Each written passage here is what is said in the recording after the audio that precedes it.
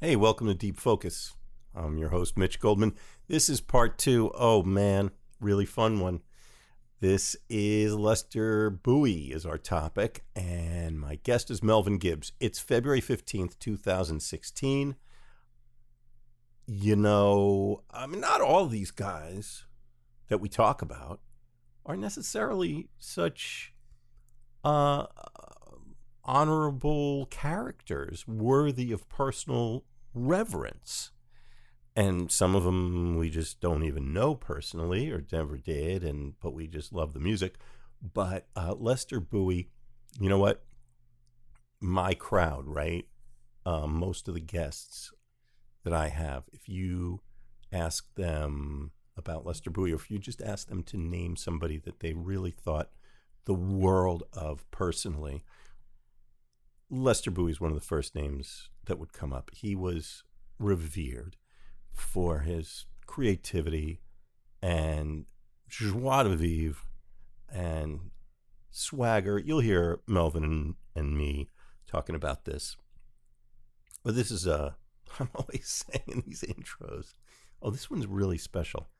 Oh, this one's really special. All right. I hope you like it. It ends kind of cold. I'm missing the last part of this recording. I'm really sad to say. If you happen to have it, if you recorded this show in 2016, please do let me know. I would love to append it. But we got most of the show. We've got about like 5/6 of the program. And the part that we're missing at the end is mainly just music playing. So I think all they're missing is just saying goodbye and thanking Melvin for coming. So Melvin, thank you for coming. All right, enjoy the program. And come find us. Tell us what you think on, go to Instagram, go to deepfocuspodcast.com and tell us what you think. All right, here's part two, Melvin Gibbs on the topic of Lester Bowie. Just play with whoever was there. And, I would imagine that was, the context when I met him. And the thing that's interesting about him, both him and his brother, Joe, they always, there's a certain generation of guys that call me by my last name, like Gibbs. And they'd always be like Gibbs. And in the early days when, I first moved out of my mom's, I lived in Fort Greene, which was not the Fort Greene it is today. I lived on Ashland Place between DeKalb and Fulton. Mm-hmm. And I was an extremely struggling musician, and there was a lot of times, this was before cell phones.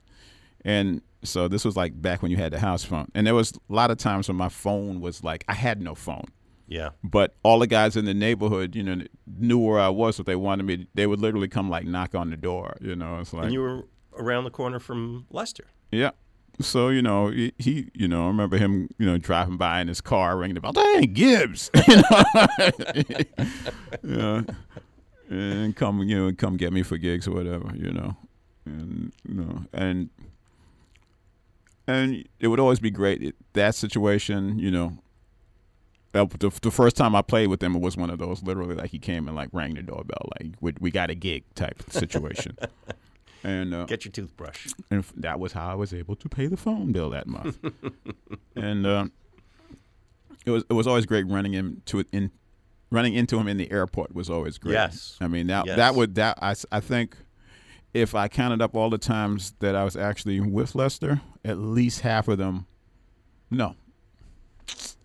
probably 2/3 of them were like running into him in various airports around the world because he was always moving. Yes. So it'd always be like, hey, what's up? Where you going? It's like that. So, and it'd always be great, various stories that are not safe for work that I can't share. I could share if this was not safe. I probably still wouldn't even if I could. But. Now maybe Thursday. All right. Now we're going to change gears a little bit in the conversation. This is WKCR, Melvin Gibbs on point, talking about Lester Bowie on Deep Focus. I'm Mitch Goldman, and you mentioned earlier you are curating a performance venue, and maybe certain NSFW stories might come to light. It depends. Maybe we might have good. If you're good, yeah, maybe I'll pull a couple out. It depends on who depends on who, what mood I'm in, and what level of deniability I can pull off that night. No, that wasn't really. I didn't mean. I made that up. That's not true. Yeah, I can do one of those. I never knew you to work blue. Exactly. Hey, yeah. But no. Tell us a little bit about the Owl. The Owl is a great new space in Brooklyn, 487 Rogers off of Midwood Street, Lefferts Gardens near Prospect Park, run by the guitarist, bassist, songwriter, great guy, Oren Blodow of the band Elysian Fields and many other bands. And he's been working on the space for a while, and he finally got it up and running, I guess, in November. And it started off with a week of Elysian Fields, sort of like, I think it was 20th anniversary shows. And he asked me to, put out a month. So I went in my magic hat and pulled out some people. The first 2 weeks were Brandon Ross and Charlie Burnham, who's also a Lefferts Garden person. I'm not going to tell you where he lives, but if you live in the neighborhood, you've probably run into him in the street. And this weekend is going to be an up-and-coming keyboard player named Paul Wilson, who I played with Arto Lindsay, who's working on a new record with us, who's going to do some interesting things. He's got some of his friends coming in. And basically what Oren wanted to do is have like choir to music. So you're not going to, for me, next week I'm going to play solo. Next Friday and Saturday I'm going to play solo. And I spoke to a great filmmaker friend of mine who I'm doing some stuff with, a man named Arthur Jaffa, who was the cinematographer for Daughters of the Dust and Crooklyn and a lot of great things. And he's kindly gave me a bunch of footage that I'm going to play along to. So I'm going to do one set solo and one set kind of silent movie stuff. Daughters of the Dust was a beautifully shot film. Yeah, so it's all beautiful stuff like that. Nice. I'm not promising I'm going to play beautiful to it, but I'm going to play me. Yeah. I'll stick my neck out on that one. I'm sure. Yeah. So that's what I'm going to be doing next week, and on this Thursday and next Thursday is going to be Deep Focus. Deep Focus. This has never been even thought of, at least by me, as a live performance sort of presentation. But this was your idea. Yeah, you're way past due, Mitch. It's time. Well, Melvin, you asked me to bring it. Yes, and I basically boxed him in. Well, I said I'll do it if you're the guest. Yeah. So that's gonna be the holdover, because truth is we've got a lot of great music to play tonight, and if we stop yakking, we'll get to some of it. But there's still gonna be plenty of great stuff left that I know people are going to want to hear, and be great to see you, and you have a whole different experience of this, sitting in the room with us. And it's not, I'll tell you, one of the things that drove me to come up with this format for the show is, and I've never talked about this on mic or off, but I think about like high school. We used to actually get together in college, and you'd hang out in somebody's room, and they'd play some Miles something for you to be like, hold on. I'm taking that off. No, don't take that off. Let it finish. All right, I'll let it finish. But then I got this other thing. You got to hear this. Exactly. Oh, that's old. I've heard that. You've heard that? I heard about that. Oh, no. I got to play this for you.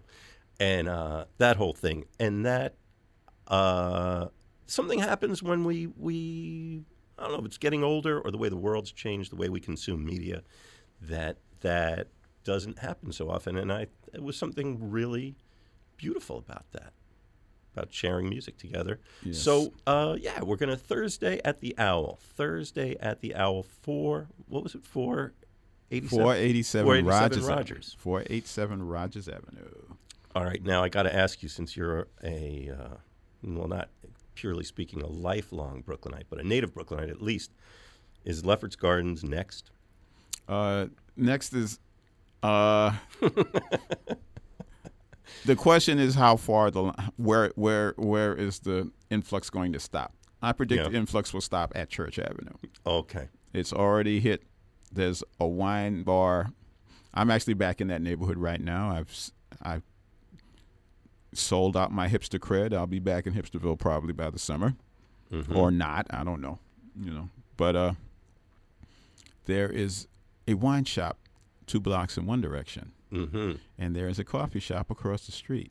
So telltale signs. Yes, those are the 2 signifiers of your neighborhood is gone the way of all flesh. But I think that neighborhood is going to keep a different flavor. It's not going to be like Harlem simply because it's a different set of people. Yes. And the set of people in that neighborhood, they're much more, they're going to defend their culture more.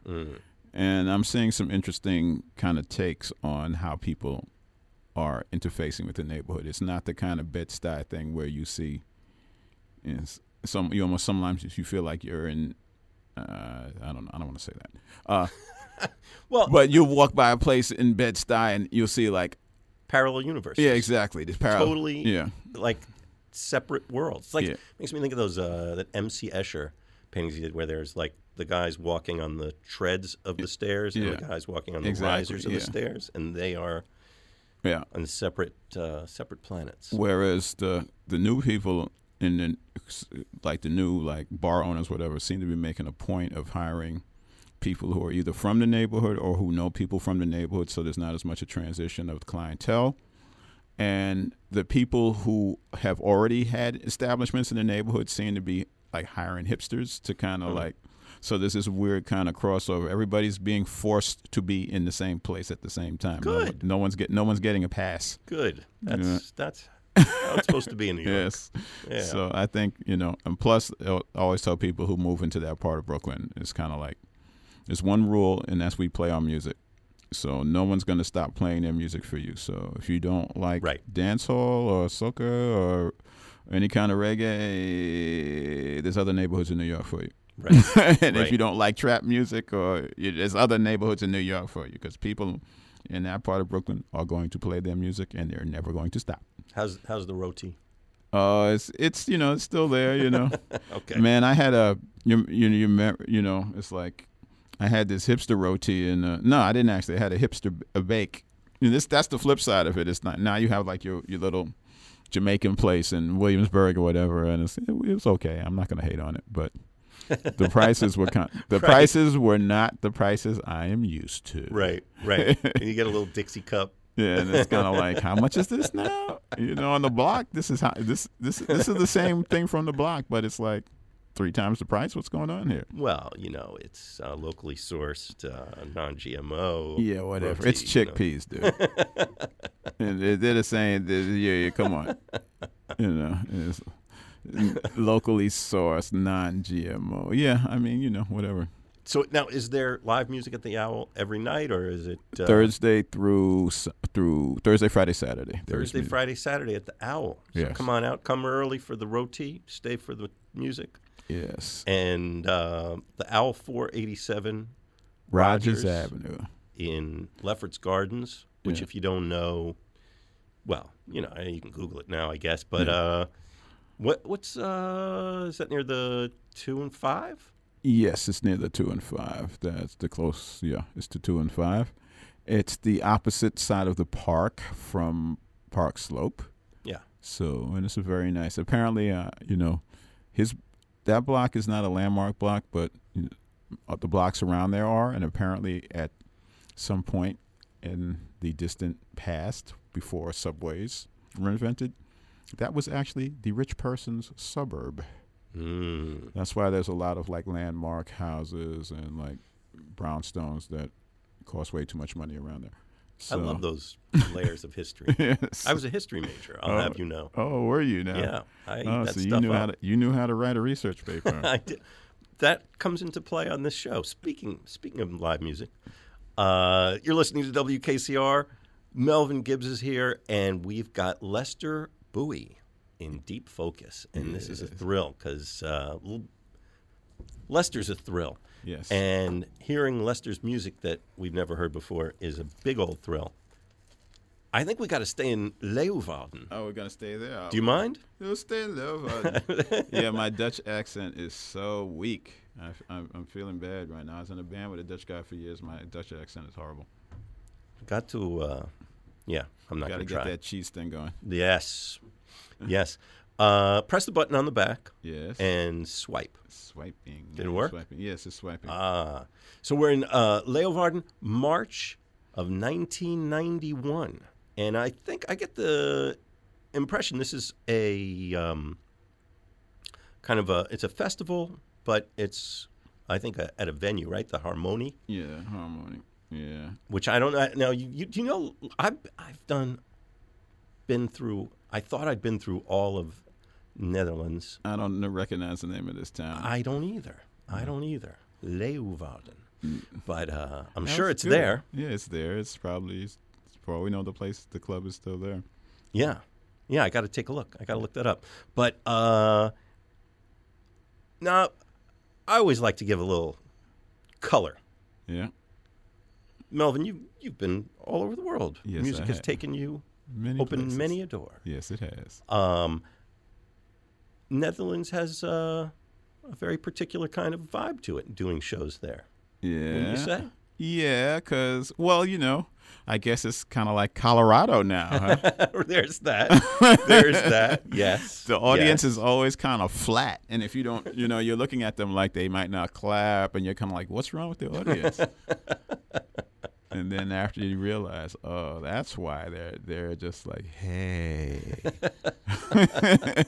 Well, yeah, okay.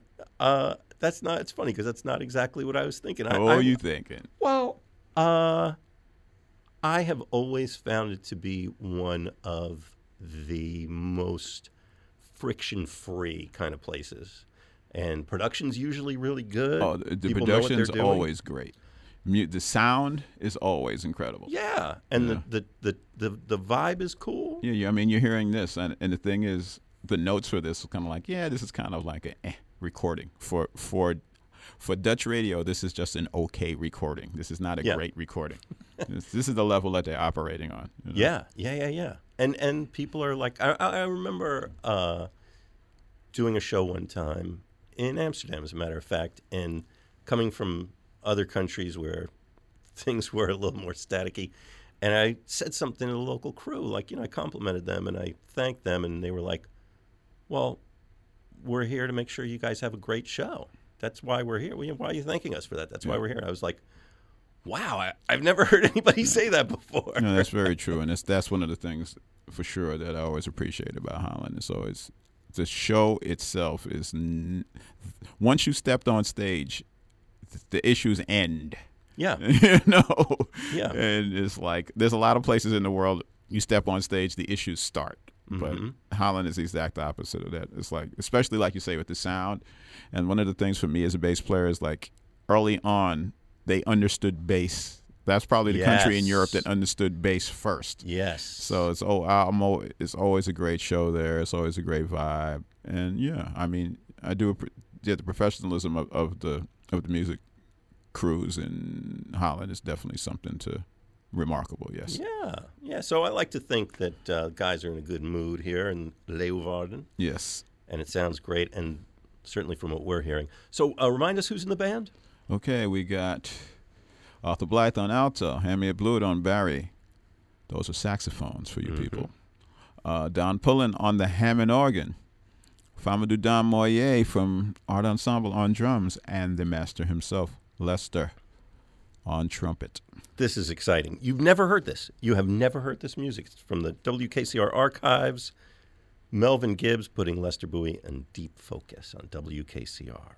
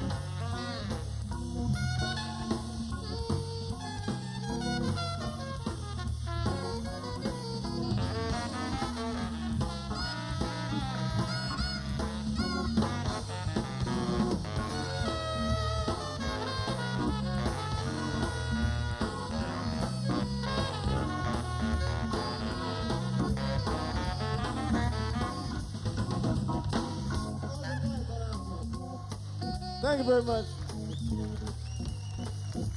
We've enjoyed playing for you tonight. Hand me a Bluey.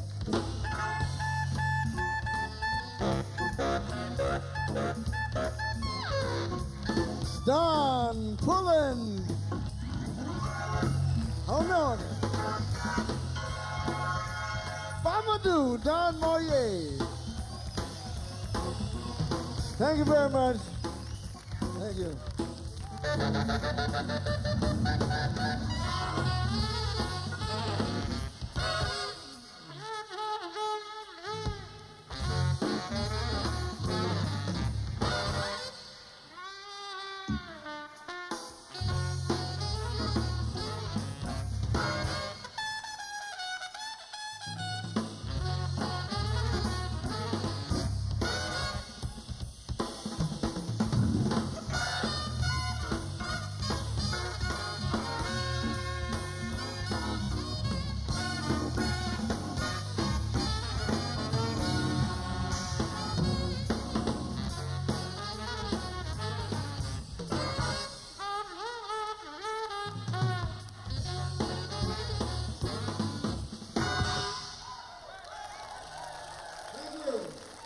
I love those strangled, gargling little, I'm just going to call them Lesterisms. Yeah, exactly. You're listening to WKCR FM New York or WKCR HD1. I'm Mitch Goldman. The show is called Deep Focus, and we're trying to give a little demonstration of why Melvin Gibbs is my guest, and we are putting our deep focus on Lester Bowie. He's not the easiest guy to focus on. No. It's like he's there right in front of you, but when you try to put your finger on it, somehow it's not in that spot you thought it was. It's just a little off to the left someplace. Yeah, he's like the reverse of one of those, like, he's the reverse of the Heisenberg uncertainty principle. Yeah, I'm going deep on you. As soon as you try to measure him, he moves away. It's the exact opposite. It's a little bit more Gödel's incompleteness theorem. Yeah, I exactly. Goodness. Yeah, so this is good. Yeah. But yeah, he's beguiling. Yes. And it's those, maybe we need a trumpeter to explain to us about that technique and the way that he kind of plays and doesn't play and kind of chokes the instrument a little bit. Grab that mic right there, David. Yeah. David Acevedo is our intern, and fortunately for us, a genuine practicing trumpeter. And you've been soaking this in for a couple hours now. Yeah. Well, are we just knuckleheads that are easily distracted by tinsel? No, I mean, Lester, as you can hear, does all kinds of extended techniques. One of the most prominent being using what's called half-valving. If you press down any combination of valves only halfway, you can get what sounds like kind of, like you said, a strangled sound, or, you know. And also, he growls a lot, which means you're playing while using vocalizing. while vocalizing. All kinds of stuff. He's a master of the pedal range, which is lower than the trumpet should technically go.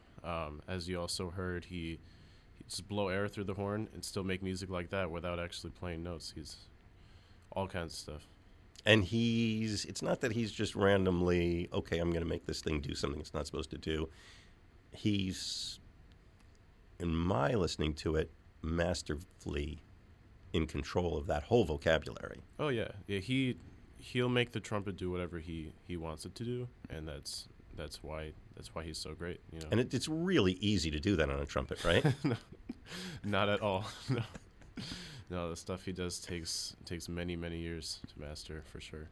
Wow. Very cool. David, I'm glad I asked the right guy the right question. Thank you. And Melvin, that David used a phrase that is very familiar to you and to, I think, everybody who was part of Lester's musical universe, extended technique. That seems to be part of a given, part of the practice of everybody of that generation of expanding the vocabulary. Yeah, you definitely want to take whatever instrument you have and make it go past whatever it's supposed to be doing. And yeah, he was definitely the master of that, and definitely all of those kind of extended techniques went on whatever horn is definitely a big part of all of the guys of that generation. And, you know, and on string instruments, you have things like guitar feedback or different effects that you use. But with guys on horns, they actually use their bodies to do some of those same things. And it's really amazing to hear, like you said, like the strangle sounds or the sounds that are lower than the range of the instrument. You know, some very unique things there. It's interesting too that one might think it's a different thing playing a traditional acoustic instrument that's been around for hundreds of years as compared to, I mean, you play an instrument that's... It was invented in the 50s or whatever. Yeah, it's like brand new. It's like, Yeah. well, you know, let's see what this does. Yeah. But, you know, here he's doing this with this thing that's like, seems to be set in stone. Yeah. But, and maybe it was until Lester Bowie picked it up. Yeah, well, you know, it's the whole thing of, you know, the whole what, you know, guys of my generation call African continuum, and what Lester used to call great black music, which is taking things that work, particularly from the European culture, and just kind of reinserting them into African-based culture. So taking a piece of technology that was used for a European symphony instrument and making it do all kind of sounds that it was not designed to do, and speak to a certain kind of cultural bend that it wasn't made to. It wasn't supposed to do, you know. Yeah. And definitely with the trumpet and all the air-based instruments, to really bring out the vocal quality of those instruments is something that was a big thing of what jazz musicians in general did for those instruments, you know, to kind of make them more human than they were, you know, supposedly, you know, designed to do.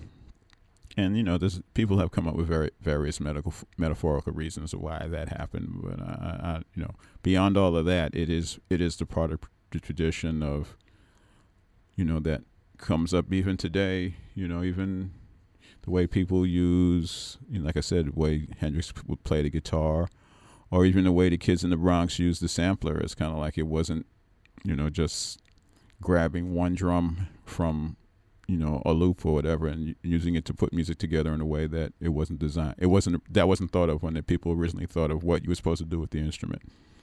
And, yeah, that whole continuum is what makes Lester, you know, still valid, you know, at this point in history where, you know, he's been gone for a while now, and that music is very much of his generation and of his time, but the way he's approaching it's got stuff in it that people still haven't really digested yet. So it's always a pleasure to listen to how he thinks about music, because it's always useful, I find. Tell me, with Lester Bowie in mind and your experiences, about the meaning of the word band. Haha, a band. Yeah, well then it gets into the whole question of the meaning of the word jazz, because you can have many different kinds of bands. I mean, a band. Well, you know, Lester addressed that too. Yeah. In one of the early art ensemble recordings, he said, "Is jazz?" Well, I don't want to mess up the quotation. Maybe you know it better than I do. Is jazz, as we know it, dead? He says that at the beginning of the tune. And then there's this whole wild improvisation, and like 20 minutes later, he comes back and he says, "Well, that all depends on what you know." What you know, and that's what it is. And it is a question. It really is a question of what you know, and it is a question of how people play together. It's two parts. A band is a group of musicians playing together, and they can have a center. You know, they can have a center thing where there's a leader who they're playing along with, or they can have something more like the art ensemble where it's a collective that's got a sound. But a band is a combination of the contributions of everybody involved. It's not, you know, it's not an orchestra like Duke. You know, it's funny. The Duke Ellington Band was a weird kind of hybrid because it was both an orchestra and a band, because the individual musicians were an integral part of what Duke was doing, but it was also very much, okay, you do this, you do this, you do this, do this. But he never tuned the band. No. They never tuned up together. They showed up. Everybody was You just knew where you were. You That's knew what where you had were, to know. and that's the part of it that was the band. It's kind of like it's the sound of the totality is more important than the sound of the individual. That's what makes a band, you know.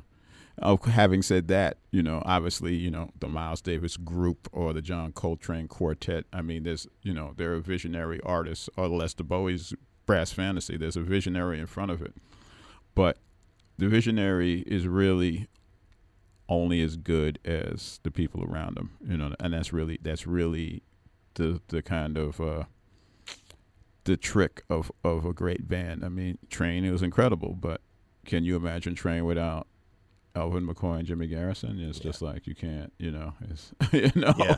Who knows how many great visionaries just never found that. Never found their cohorts. Yeah. It's it's true. That's the difference, you know. But Lester, it's funny, we were talking about, okay, Coltrane recorded with essentially one band with minor variations for 10 years, and that was it. Nothing before or after. Miles had a sequence of them. Yeah. Lester is playing with 3, 4, 5 different ones, overlapping times, and each one of those ensembles feels like, you know, a band of marauding merry men leaping off of a pirate ship behind, you know, fearless leader with the eye patch and the parrot on his shoulder. Right? I mean, Yeah. doesn't it seems, I don't know what it was like, you know, I mean, you know, Miles wouldn't stay in the same hotel as the rest of the guys. You know, he's like, I mean, I don't know what it was like on the road with them or off stage or whatever, but it really, each one of these groups seems to have a distinct identity, sonic identity, and you know, as you said, everybody's bringing their own thing to it, but it all kind of coalesces behind those growls and squeaks. And, Well, the reason he was able to do so many different things is because of the shared language that he was part of developing, that he also disseminated through, everybody who kind of touched him, including myself. You know, you got to learn certain things about that vocabulary that those guys developed in St. Louis and then in Chicago, and then, you know, when he moved to New York, some of us kind of picked up on it. And you know, they had that shared language to work with, so that's how he was able to make these, this marauding band of pirates work, no matter, you know. And it's interesting because it is very much, you know, of a time and place, a way of thinking about the world. You know, it's kind of like they did the thing, you know, the AACM thing last year with DeJohnette and those guys, and you can still hear that it's a very particular way of thinking about the world. You know what I mean? It's interesting. I did a show a couple of years ago that Firon Aklaf spearheaded on the music of Eric Dolphy. And the thing that surprised me about that show a couple of years ago was actually how fresh that era of music feels now. And I think part of that is because, you know, to be blunt, part of it was that the Black Lives Matter movement kind of put this thing on on society that made people start thinking about certain issues that they hadn't really thought about in the same context for a long time. And I think people started that feeling of opening and that feeling of exploration as a kind of counter to this long era of retrenchment that started with, you know, Reagan, and is still unfortunately happening now with, you know, certain, you know, I don't want to get too political, but, you know, people know I'm going with this, so I'm going to leave it at that. So, but my point being that this kind of free music has a resonance for a new generation that it didn't have before, and you know, that's really exciting to me. And it's really, you know, I think about, you know, the fact that you know, Lester's from Chicago, Obama's, you know, spent time in Chicago, and that whole, you know, what that may or may not mean for the idea of the particular conditions of a place like Chicago, which was so heavily segregated at the era when Lester grew up, and You're dealing with the same segregationist type thoughts today, unfortunately, and just what that means for society and what this kind of music means for people who are trying to grapple with those issues again. It's something to think about. Yeah. And I'm just remembering my last couple of conversations with Lester, actually, which I hadn't thought about in a long time, coming to mind. He had this, I wish I remembered the details of this. I might even have a cassette somewhere of this new hip-hop thing that he was very excited about. Yeah, that was the last gig I did with him, was the hip-hopper, I think he called it. Yeah. Yeah, and he was really energized about it. Yeah, we did Prospect Park Band Show. I missed that gig. Yeah, we did Prospect Park Band Show. Yeah, that was a great day. That was a great day. Yeah, he never stopped moving. It's like something new came up, he was going to check it out. Yeah. I have a letter. He sent me a letter about it. He was really really pumped up about the ideas and moving forward, as you said. Yeah. It makes you wonder what he would have to say today. He would have something to say. That's for sure. Definitely have something. It would be with a smile, and a glint, and there'd be a rock in the middle of that snowball. Definitely got to watch out for that. Oh, my head. Yeah, there's enough snow on the ground tonight, and you can make it happen too. So you got to be careful. If you're walking down the street, watch out for them snowballs. Oh yes, you are listening to WKCR. We call the show Deep Focus. I'm Mitch Goldman, and Lester Bowie is where we've got our special magnifying glass focused. Melvin Gibbs, my guest in the studio tonight. We are going to continue this conversation live, in person, live and direct, as they say. I'm trying to think how people are so accustomed to these mediated experiences now. I'm not talking about a podcast. I'm not talking about you can tweet along with us. Yeah.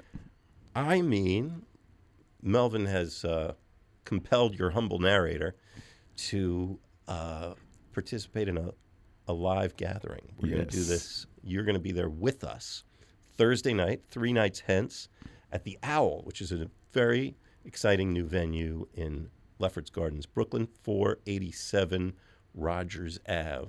Yes, 487 Rogers Ave, Lefferts Gardens, Midwood Street. Be there. Tell all your friends. That's right. What time is this jumping off? I don't even know. 8 and 10. 8 and 10. 2 sets, baby. 2 sets. Well, I see. Okay. It's jazz. Right. All right.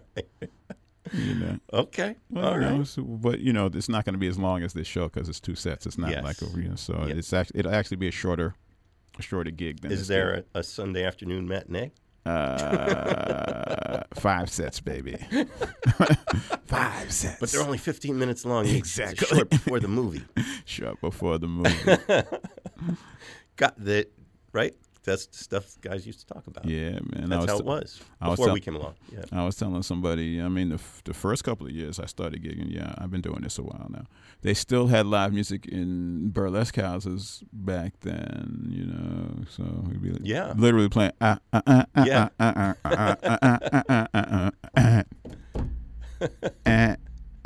Ooh, that's a good resonance table.